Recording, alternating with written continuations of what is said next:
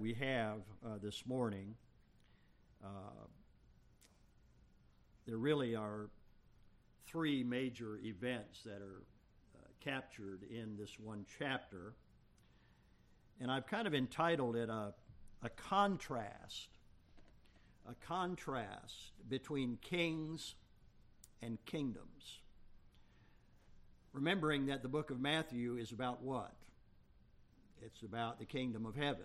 It's about the king. It presents Jesus Christ as king, as Lord, King of kings. King of the Jews, yes, but King of kings, Lord of lords. And it starts out with his genealogy and many other things. We hear his teaching, we see him, and it's presenting him to us as king. And, of course, the kingdom, as we've just discussed in chapter 13 at some length with the 7 parables. And so we expect that theme to continue through the Gospel of Matthew, and indeed it does. And it's interesting because if you, at first blush, when you read chapter 14, and it may seem to you that it is an incongruous or an unusual assortment of these three things. And you wonder why they put them all in the same chapter. Because it begins with a murder. And then it goes on to a couple of miracles that are well known. A murder and then miracles. It does seem kind of disjointed, doesn't it? But when we remember the context, the overall context of the Gospel of Matthew, it makes more sense. Here, having left the 7 parables of the kingdom. And you remember in those parables, one of the things that was taught to us by the Lord Jesus is that the kingdom of heaven is going to contain good and the bad. In a huge net, you remember, is going to gather up the good and the bad. Jesus taught that some would try to take the kingdom by force. And so some of these teachings have a bearing on what we read here as we begin this morning.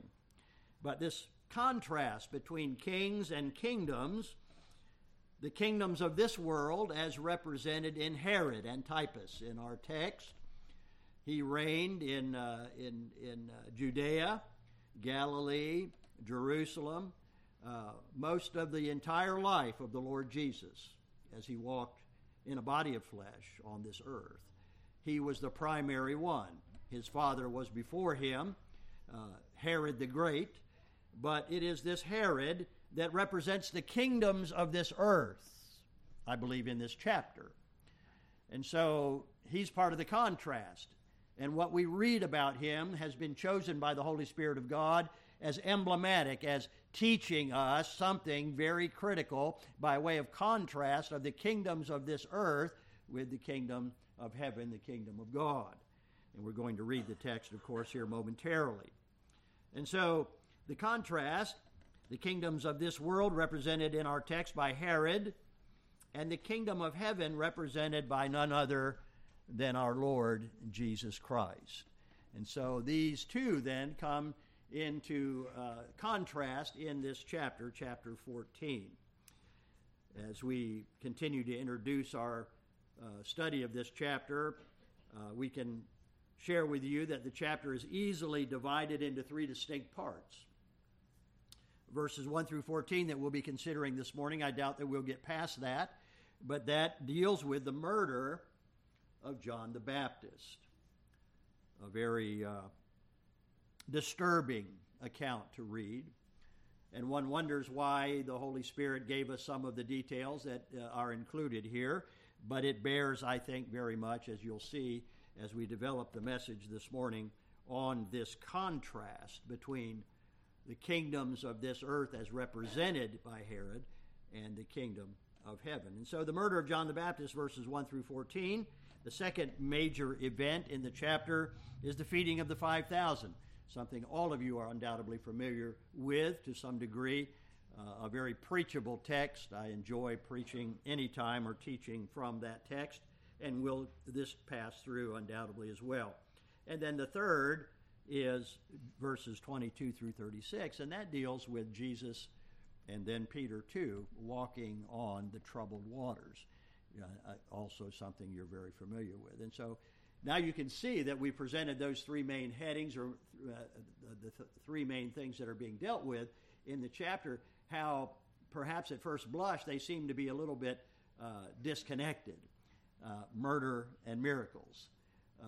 A wicked king representing the God of this world, and the kingdoms of this world, and the miracles of the Lord Jesus. And so, but we want to put them together. We want to consider them as one unity and see if we can extract from that contrast some important application. And so that's where we begin. Let us begin by reading. I'm not going to read the entire. I'm not going to read the entire text, the entire chapter. Rather, I'll read when we get started, verses 1 through 14. But this seemingly odd assortment of events within one chapter, as I've mentioned already, is designed to set forth a powerful contrast between the kings and kingdoms of this earth and the King of Kings and his kingdom, the kingdom of heaven, the kingdom of God, as revealed in the interests, the motivations, and decision-making displayed in Herod as opposed to those of Jesus. And a marked contrast indeed it is when we lay it out in this way and make a comparison. For example, let me just give you a taste of that contrast in the word commanded. We find in verse 9 and 10, if you'll glance there, verses 9 and 10, Herod makes a command. And it says that he commanded the head, in verse 9, he commanded that the head of John the Baptist be given to the young woman. That was his command.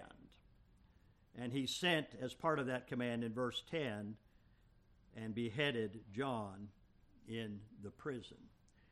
That was a command issued by the king of one of the kingdoms of this earth. A little further on, we read that Jesus gives a command, and how very different that is in verse 19, having to do with the feeding of 5,000.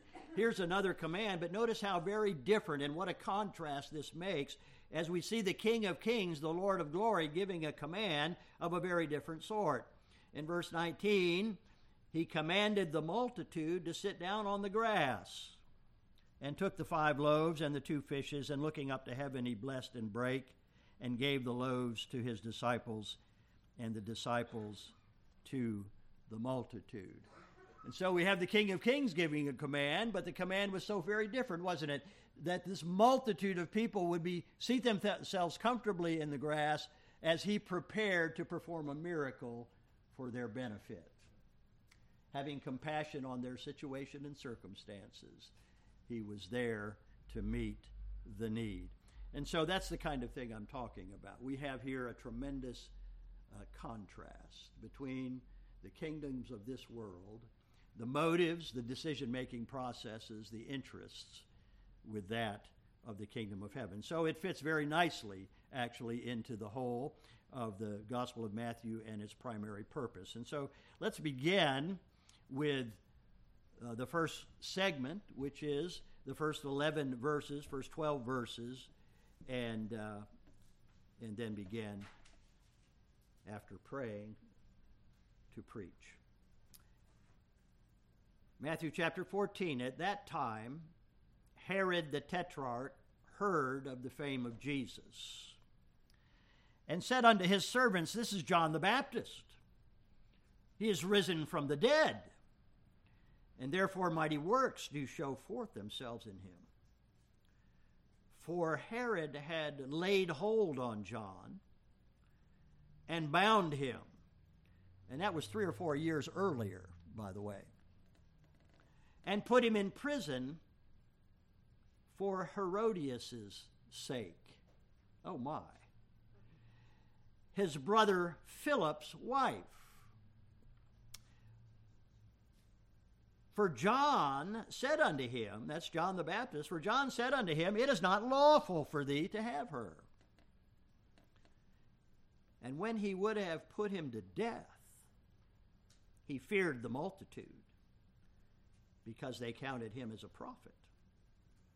But when Herod's birthday was kept, the daughter of Herodias danced before them and pleased Herod, whereupon he promised with an oath to give her whatsoever she would ask. And she, being before instructed of her mother, said, "Give me here John Baptist's head in a charger." And the king was sorry. Nevertheless, for the oath's sake, and them which sat with him at meat, he commanded it to be given her. And he sent and beheaded John in the prison, and his head was brought in a charger and given to the damsel, and she brought it to her mother. And his disciples came and took up the body and buried it and went and told Jesus. Let us pray. Our Heavenly Father, we bow before you with a heart made heavy by the reading of the Word of God in this account. As we contemplate the motives for the decision to remove the head of the man that you yourself sent to baptize, sent as prophesied hundreds of years before he came, that he would be a voice crying out in the wilderness to prepare a way for the Son of God, the Messiah. Oh my, what a testament, what a testimony of this world and its kings and kingdoms as laid forth in this gospel. Dear Father, help us to preach from this text today in the power of the Holy Spirit. We pray that you'd not leave us alone here to beat the air, but rather that you would empower us with your Spirit, that we might proclaim the glorious truth of your word, to your glory and to the magnification of the Lord of glory, our Savior Jesus Christ. We pray, Father, that you'd open our hearts. We think about Mark's Sunday school lesson on the Holy Spirit this morning, and again being made aware that all is vain unless the Spirit of the Holy One comes down. We look to thee to open our hearts, dear Lord, to open ears, to open our minds, to soften our wills, to make ready our beings to receive the good word of the Lord. Father, enable us to preach your word. May Christ be magnified here in this place today through the preaching of your word. May all of our hearts be made better by the hearing of the word of God. Thou dost know our need. Thou dost know our condition, dear Lord. Speak to us, we pray, through this text. May good be accomplished. We pray for those in need. The list is always long. We hold them up to thee. We think about little Micah now, sick with a fever. So many have been afflicted, first one and then another, but we thank you for raising them all up. None have died, none have even been hospitalized. We thank you, dear Lord, for that blessing, and we pray that it might continue by your mercy. Speak to us now. May we hear the sound of your voice. May we sense the presence of our Savior in our midst. We ask in Jesus' name, amen. Let me give to you just a little bit of a biography of Herod. I don't know how much you know about him, but let me give you just a little background. Herod in the text, Herod Antipas, his name, was the son of Herod the Great. Herod the Great, you may remember, we're introduced to him in the early going of Matthew chapter 1, was the one that ordered the babies to be killed in an attempt to get the Son of God, the Messiah, the one who the buzz was to be the King of the Jews. He felt threatened by the birth of that child and wanted to exterminate him. That was the father, the wicked king known as Herod the Great. He was a befriender of the Jews who were under his authority in that part of the country, but he, make no mistake about it, he was a wicked, tyrannical king. He was a great builder. In fact, he built for the Jews a temple, and that was a political act. Do not be deceived by that. And so that's his background, and it's interesting that Herod the Great married a Samaritan woman. And so we have the convergence here, don't we? We have the convergence of a political power with a bit of religion. And that's not an uncommon thing, the mixing. And perhaps that was a forethought of Herod the Great, to, even though the Samaritans were kind of the outcasts among the Jews, and they had whacked out their religion and added all sorts of things, and it was not a religion that was sanctioned by God, but it had a lot of form and a lot of similarities to the pure religion of the Jews. And so it's an interesting alliance, but that was Herod Antipas of our text. That was his mother and his father.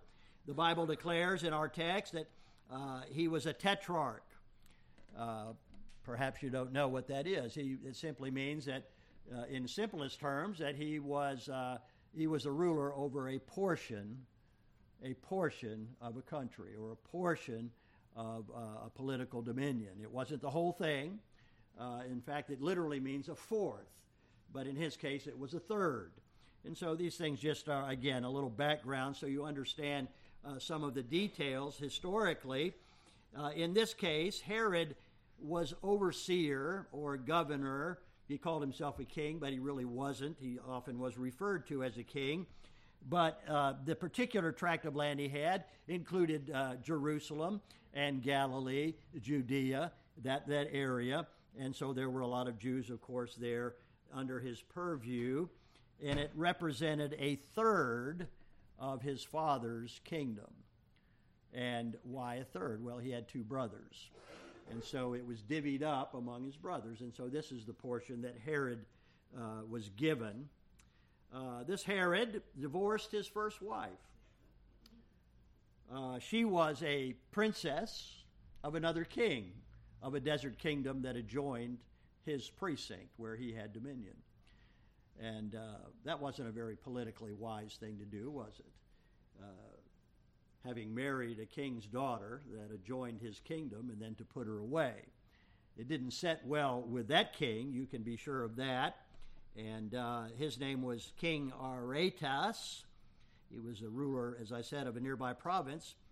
But he put her away in order to marry his stepbrother's wife. And that plays a part in the story. And so we begin to see that even though he was married to a woman who might have been a bit religious, and he certainly knew because of his domain and his political interest in the Jews, he knew something of their religion. He knew something of their morality. He knew something of their scriptures, but that's all he had. It didn't have much influence on his decision-making. We live in a world like that, brothers and sisters. There's a lot of people that know a little bit about the Bible, and there's a lot of people. I assure you, there's a lot of people that have a little bit of religion, as opposed to those that are fully immersed in the gospel of the Lord Jesus Christ and the Word of God, and make it a way of life. And so there's a lot of instruction, a lot of things to be gained as we think about the realities in this chapter.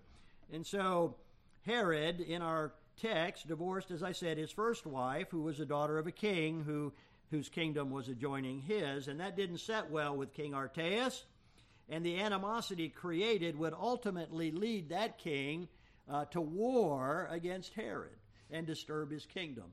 And ultimately and finally, it resulted in Herod being banished into the area which is now roughly France, called then Gaul, and he was never heard from again. He makes nothing recorded in the scriptures about him. He disappeared from the face of history. And so that in itself is an interesting fact. He built the city of Tiberias on the Sea of Galilee, however, and so that was to his credit, and it still exists today. In fact, we were there when we visited in the Holy Land some 30 years ago. We stayed in a hotel overlooking the Sea of Galilee. Bunny, I know you remember that. Judy, I suspect you do as well. And that city was was built originally by Herod. In Luke chapter 13, Jesus is warned that if he returns to Jerusalem, Herod would surely kill him. Jesus replies, "Go tell that fox," which tells you a little bit about how Jesus viewed him. "Go tell that fox that today and tomorrow I cast out devils and do cures, and on the third day I will be perfected." In other words, he doesn't bother me. I have work to do and to finish of my Father's business. And so again, we have a bit of a contrast there too. And so that's a backstory. That's a little bit of a bio about this man Herod that has a large place in the gospel narrative of Jesus. And he was there for the whole ministry and pretty much the whole life of Jesus. He was in power. And so let us begin now to look at the chapter in particular. And I'm going to start with verses 1 and 2, and I want to highlight something that we see there. At that time, Herod the Tetrarch heard of the fame of Jesus and said unto his servants, "This is John the Baptist. He is risen from the dead, and therefore mighty works do show forth themselves in him. For Herod had laid hold on John and bound him," and so forth. The haunting price of sin, even for an unbeliever. And that's what we see here. At least that's what I see here and want to talk about just for a minute. In Mark's Gospel, chapter 6 and verse 15, this same account, a little different light is shed on it, of the news of the miracles of Jesus and those that he was performing in the area. Some were saying that this is Elijah come back to life, and others that it's a prophet. One of the prophets has come alive again. But when Herod heard thereof, he said, "Oh no, it is John, whom I beheaded. He's risen from the dead." You see, what was going on and what was coming to his ears was haunting him. The guilt of his sin was haunting him. And so it is with sin, my brothers and my sisters, and there's an application here for all of us, because sin has the same effect on the good, the bad, and the ugly, and it is something that many do not bother to consider when they make a choice to sin against the living God, to go against the will of God, to determine that we will not do what God's Word tells us to do. We will sin against God, therefore. And there's always, as James said, sin when it is finished brings forth death. And that takes many forms, as we've preached and taught before. But what we see before us here is this man, though he were a king, yet the choice that he made to put to death John the Baptist was haunting him. I think about things that the Bible talks about. In Proverbs chapter 28, for example, the Bible says, "The wicked fleeth when no man pursueth." That's pretty much what King Herod was doing. He sensed that this was a vendetta. This was God that was arranging this. He was feeling the presence of his guilt, and he was being haunted by these miracles that Jesus was doing, and thought that this had to be John the Baptist brought back to life. And he was perplexed, as Mark records, by these things. David in Psalms 51 said, "My sin is ever before me." Perhaps you have some sins like that. That's the way of sin. We can be forgiven. David was. But there were consequences to David's sin that never left him. And some of them trailed him till the day he drew his last breath. And so it is with sin. And again, this is a reminder here. This is a king. This is an unbelieving king. But sin is sin. And sin is dealt with by God, whether it's in the life of an unbeliever or a believer. And the sin defiles a conscience, whether it be a believer and an unbeliever. There are consequences. And that's something that every one of us, lost or saved alike, need to reckon with. It is folly to take sin lightly. And I'll tell you, there's, for any of you that doubt this, you young people, for example, haven't had much experience with these things. But you talk to some of the elderly members of this church and have a serious conversation with them about the reality of these things that are revealed.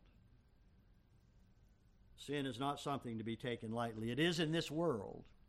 But the Bible says fools make a mock of sin. Don't be foolish. Don't be foolish. The Bible also says in Numbers chapter 32, behold, ye have sinned against the Lord, and be sure your sin shall find you out. There's no hiding from God. And so that's a serious thing we see here. Kings are not exempt. They might have the power of life and death over their subjects, but God has the trump card, and your sin shall find you out. And so that's an application we see, and I think a practical one in these sinful times when so little consideration is given about offending God and His law and His ways. But I'll tell you, our nation is paying a steep and dear and dreadful price for turning our backs in a wholesale way upon the God of the Bible and upon the Bible of our God. And so these things bear testimony when they come up in the Scripture.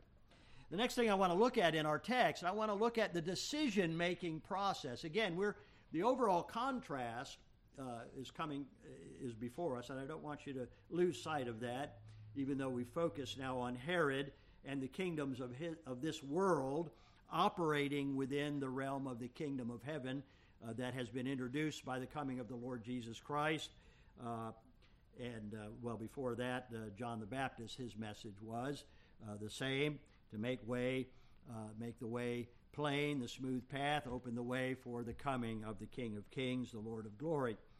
But the decision-making process is very interesting to me here, and much is said about it in the remainder of our text this morning. And so we see the decision-making process revealed in the kingdoms of this world. And nothing has changed much. When we read this and you think about the world that we live in, you think about the kingdoms of this world, you think about our own nation, you think about the White House, you think about the current administration, you think about the last administration, and what you're going to see, if you give thought to this, is that nothing has changed. As the Bible says, there's nothing new under the sun. And what is revealed here to us in the life of Herod, in one single decision in the life of Herod, that cost the life of a man of God, snuffed out, represents the decision-making processes of the kingdoms of this world. That's why it's revealed. That's why it's recorded. And it is in stark contrast to the decision-making processes of the kingdom of heaven. And that's what God, I believe, intends for us to see and look at very carefully. And so the first thing, we see about four things here in decision-making process. It wasn't a snap decision that Herod made. There was a process in this decision. And a lot of decisions are like that. They're a process, and there are many factors that come to bear. And maybe you're not even aware of those things, and maybe God would have us to be more aware of the things that influence decisions that we make.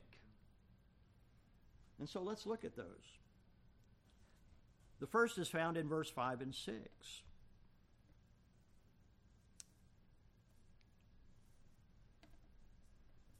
Well, actually, I want to go up a little bit before that. Let's go to verse 3. For Herod had laid hold on John. That was several years earlier. We read about it in Matthew chapter 4, you may remember. Herod had laid hold on John and bound him and put him in prison for Herodias' sake. Now here you've got a monarch, you've got a king, at least over a large swath of land and a large number of people, and he's making a decision to imprison a man that God sent for the sake of the kingdom of heaven. And why did he do that? What was the motivation for it? Was it something political? Was it something that affected the well-being of the kingdom? No, not at all. It was for a woman's sake. Wow. For John said unto him, It is not lawful. It is not lawful for thee to have her. Now that ticked her off. And I'm not going to say much about this, but I was preaching on this a number of years back. And there was someone in the congregation that was in a similar situation. And they got mad as a hornet at me for even preaching that. Why? Because the Word of God smote them in their heart. That's why. Smote them. That's what the Word of God does. It smites us in our heart. It convicts us of our sin. But people don't like that. It makes people angry.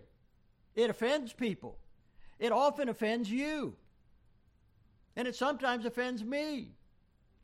Because the natural man, the sinful man within each and every one of us, saved people, you still have an old and sinful nature, don't you?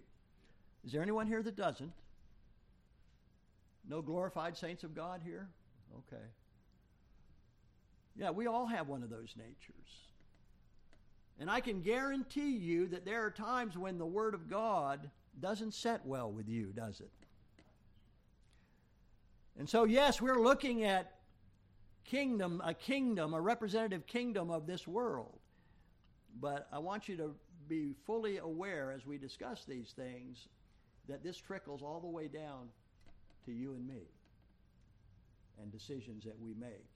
And the first part of this decision-making process that led to a disaster and horrible tragedy, humanly speaking, started with the Word of God going against the grain of someone in a position of influence. You know, there's a lot of people in high places in the United States that don't like what the Bible says about homosexuality, that don't like what the Bible says about abortion,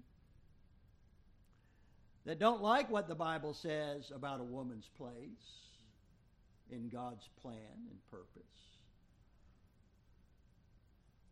You see, there's some people that are downright angry when you remind them that it is not lawful to adopt this lifestyle. You see what I'm talking about?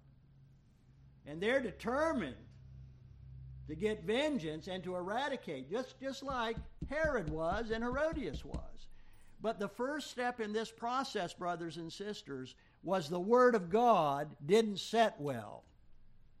And so I want you to remember this, is when the Word of God smarts, you think about Herod. You think about where it led him. That was the beginning of the decision-making process. The Word of God said it's not lawful for you to do what you're doing. Well, who are you? I'm the king around here. I'll do what I want. You say, well, I'm not a king. Oh, yeah, you're a king. You're the king of your ship. You're the captain of your ship. You're the governor of your life.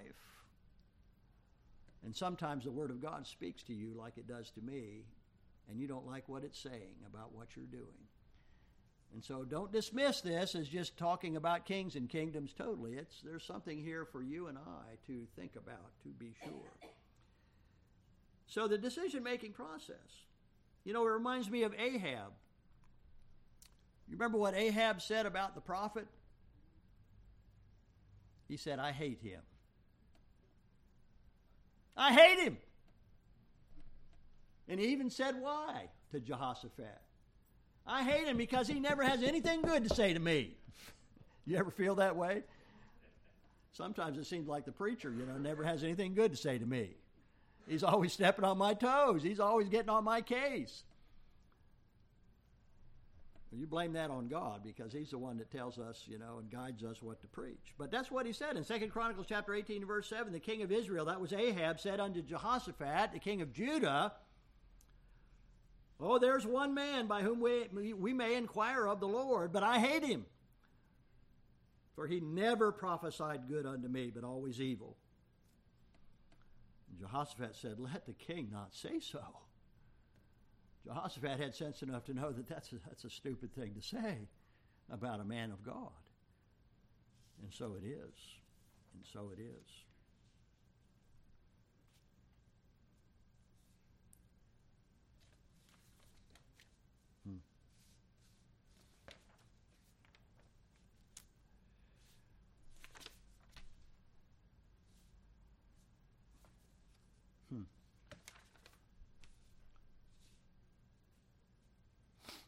Psalms 2 and verse 1,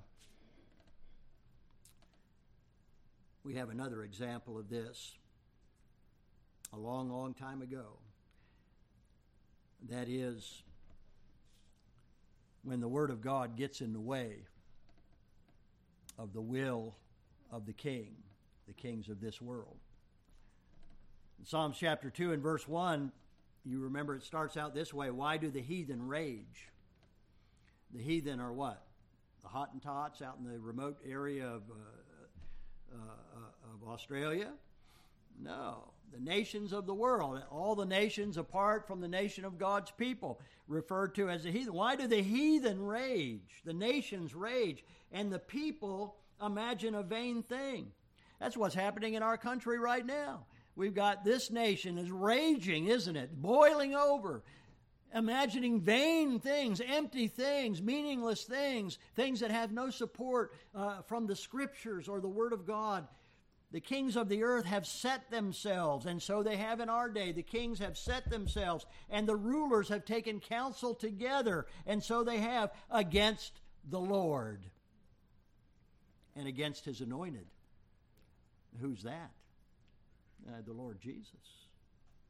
Saying, let us break their bands asunder. Let us take these chains off and get rid of them. We don't want... That's the age that we live in. Well, that's where Herod was 2,000 years ago. And so that's where we are. There's nothing new under the sun. You remember the parable of the talents taught by Jesus in Luke chapter 19. It said his citizens hated him and sent a message after him. We will not have this man to rule over us. That's what Herod was saying. That's what Herodias was saying. What are you saying? Be honest now. Be honest now. Is he your king? Do you obey his commands? Or sometimes does he command you to do something you're just unwilling to do? Beware where that leads. It doesn't lead to any good. And that's the text that we have here. That's where it ends. It didn't end in anything good, I assure you of that. And it never does. It never does. You see, there's some very practical lessons. We're comparing here the kingdoms of this world. The kingdoms of this world, we expect them to rebel against the King of Kings. We know that they don't know. We know that the Holy Spirit hasn't opened their heart and their ears to receive the good news of the gospel of Jesus Christ. We know that they don't have the Spirit of the living God within. And so we should pity them and pray for them as Jesus instructs us to do. But how about us? Is he your king?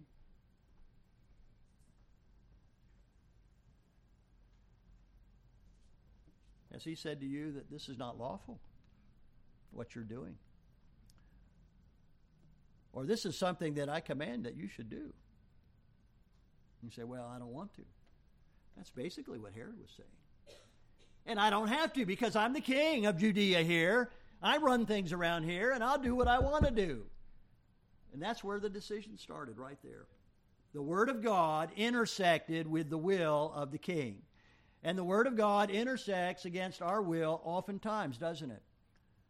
And don't we always capitulate to the king and his word and say, well, I don't think it'll work, or I don't want to, but nevertheless, because thou art the king and I am the subject, and you've been gracious and merciful, and you died for me, and you shed your blood and bore my sins on your own body on that tree. Because of all those reasons, Lord, it's not my will, but thine be done.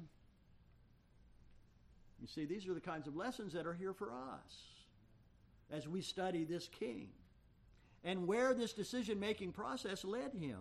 But it all began with the Word of God running contrary to his will. He wanted that woman. And by golly, he took her. And John, as a good prophet, a faithful prophet, stood up even to the king. There's not many preachers today that will stand up to the President of the United States and tell him that he's wrong. But John the Baptist did. And he wasn't afraid to do it. And it cost him his life. And that's what preachers are supposed to do. And that's what John did. The second influence is also one that's alive and well in our day. And it worked not isolated, but in concert. You see, already the Word of God had smote the king. And it certainly smote his new wife, that it was unlawful for him to have. But the plot thickens. Now, the second thing that we see is the power of pleasure. The power of pleasure. The Bible has something to say about that. As a matter of fact, in 2 Timothy chapter 3, you may remember, which begins, in the latter days, joyful times will come, and there'll be a great revival in the land, and everyone will be saved. You remember reading that in 2 Timothy chapter 3? You don't remember that. That's because it's not there, is it? A lot of people are preaching and talking like it's there, but it's not there. You won't read that. No, in the end times, that's not what we see. That's not what we're going to see in the end of the age. But the Bible says in 2 Timothy chapter 3, but we're going to see traitors. We're going to see heady people, that is, proud people, high-minded, lovers of pleasure, more than lovers of God.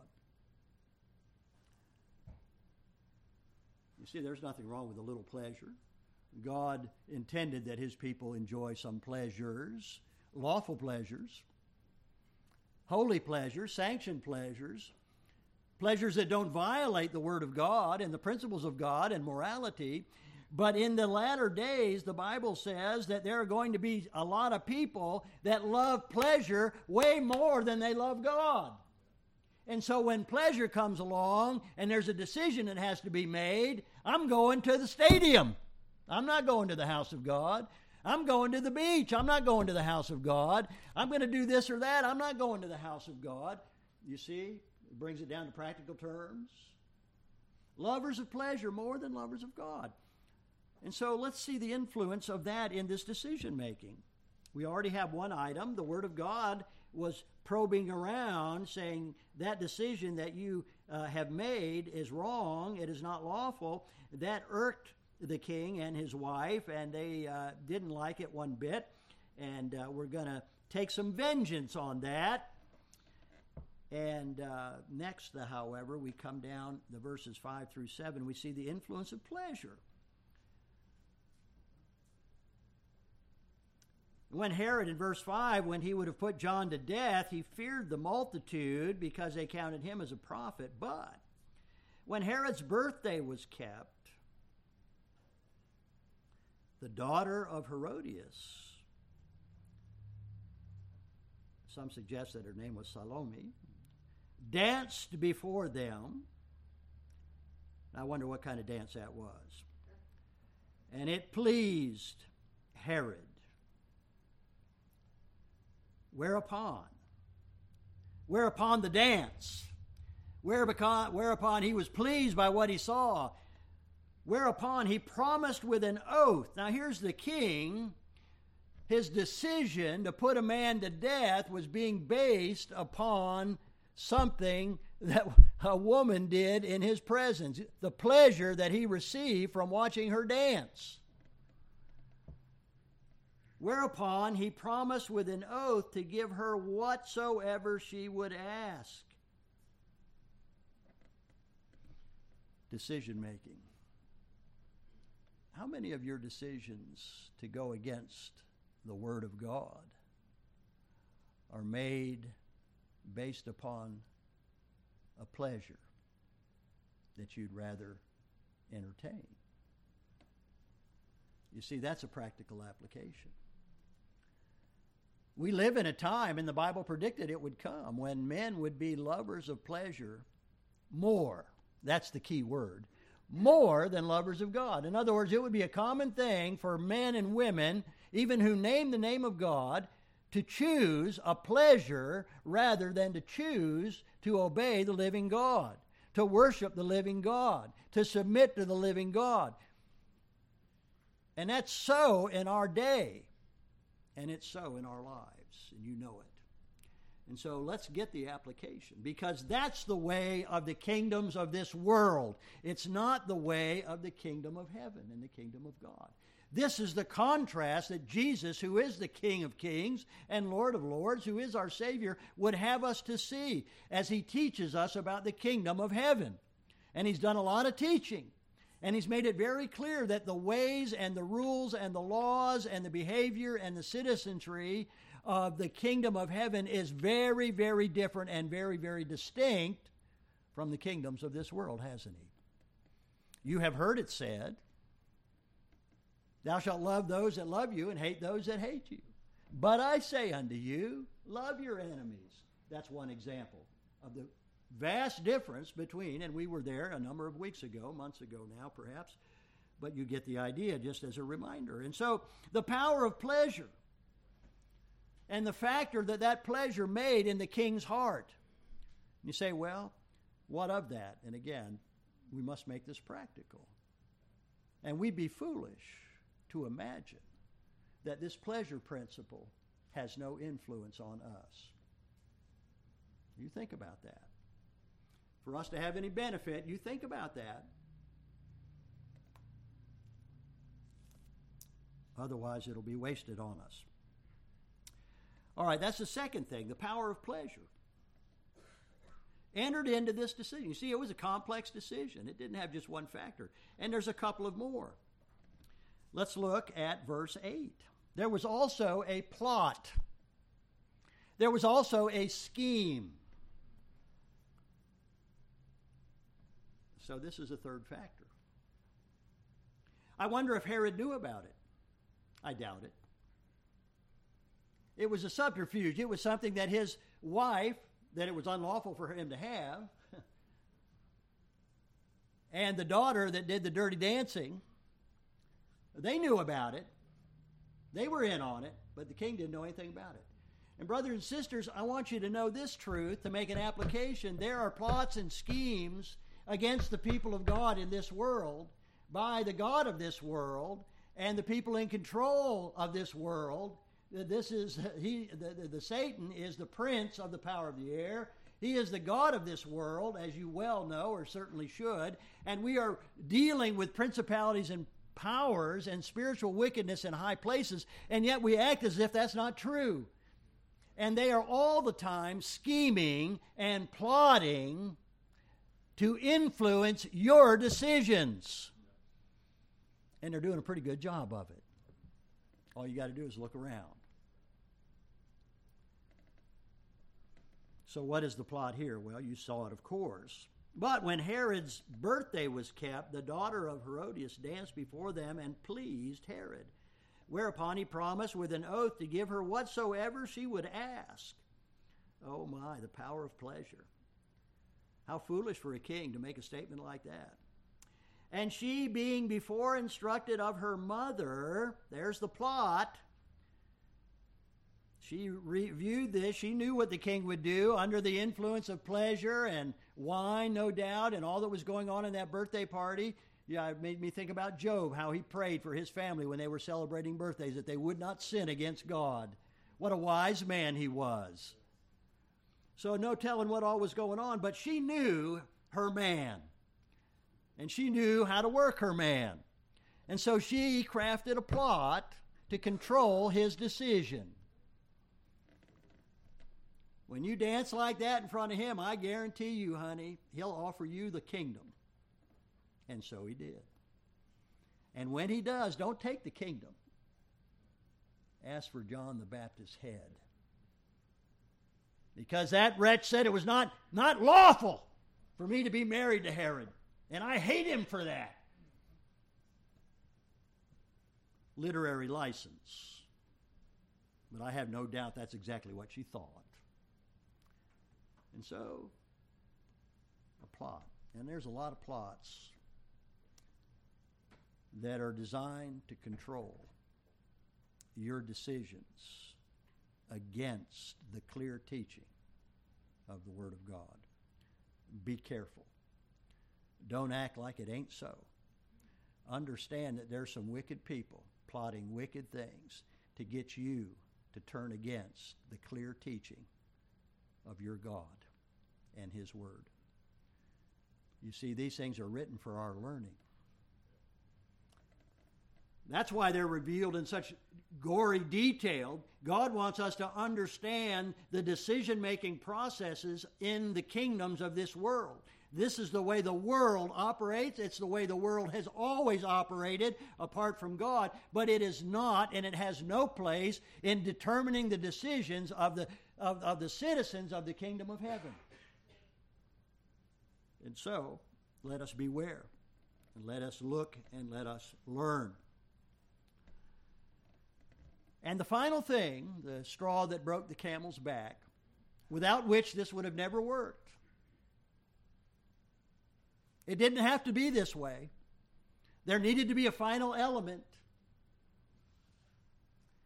Because when she said, I want the head of John the Baptist,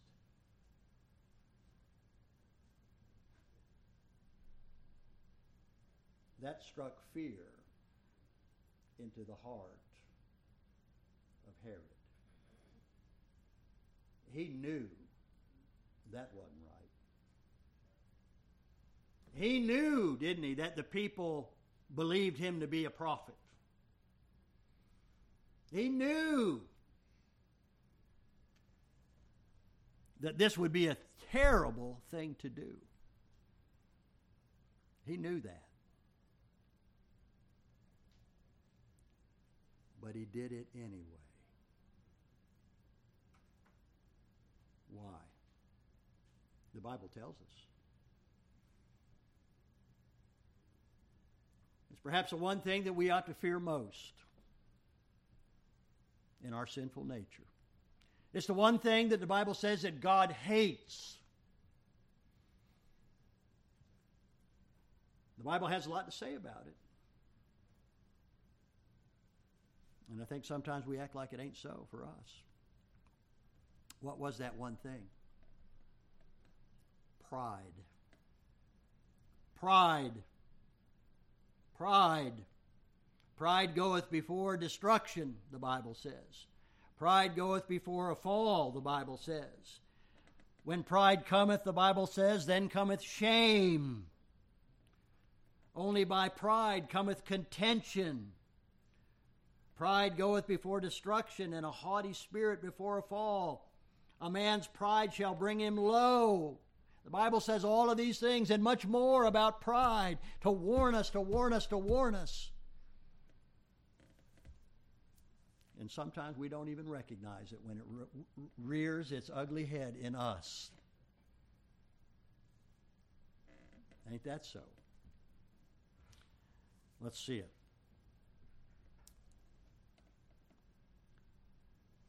And the king was sorry that she asked that. In other words, he knew this was not good. He wished he had never opened his mouth and said, whatever you want, I'll give it to you. He knew he'd made a bad mistake. He was sorry when he heard what her request was. I'm sure in his mind, I wish you'd have just asked for the kingdom, not the head of this good man. But, there's the but. And the king was sorry, verse 9. Nevertheless, for the oath's sake, and them which sat with him at meat. In other words, there were a lot of witnesses. So his reputation was on the line. His manhood was on the line. You've made this commitment. Are you going to keep it, or are you going to wimp out, King Herod?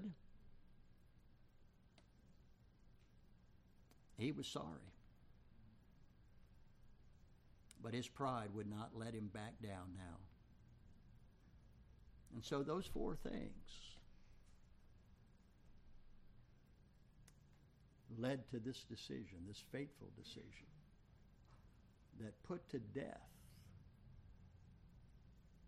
the man that God sent. There was a man sent from God. His name was John. And brothers and sisters, that same process leads to the putting to death of the influence of the Holy Spirit in your life sometimes, and mine. You might say that that same decision-making process, making decisions for all the wrong reasons, kills the Lord Jesus, in a sense, from controlling your decision. Now, when we see it like that, which I believe is the way the Lord would have us see it, make it practical, it'll help us if we'll yield to what the Lord is teaching us. I tell you, there's some decisions that you have made. There's some decisions that I have made. With these processes, the processes of the world influencing my decision, and they have never resulted in a result that glorifies God, ever. So let us look and learn. What we've looked at today, and if we had 2 or 3 hours to preach, we could do the whole chapter, and that way you'd have the whole picture. Kind of hate to have to end on this note, but maybe the Lord is pleased for us to end on this sober note today, because we live in a day, in an age, when more and more decisions are being made just this way, just on these bases. And we've got a government that's being run the same kind of way right now. And there are plots and schemes to control the behavior of the people of God. And pride is always present in us, always. Be wary of him. And pleasure is the order of the day. And the world is full of people who are lovers of pleasure more. That's the key word, more than lovers of God. But remember this is how the kingdoms of darkness, under the influence of Satan, this is how they make their decisions. It's no way for the child of God to make a decision. May God help us, is my prayer, in these dark times, in these perilous times, to make decisions in keeping with citizens of the kingdom of heaven. May the Lord help us. What shall we say?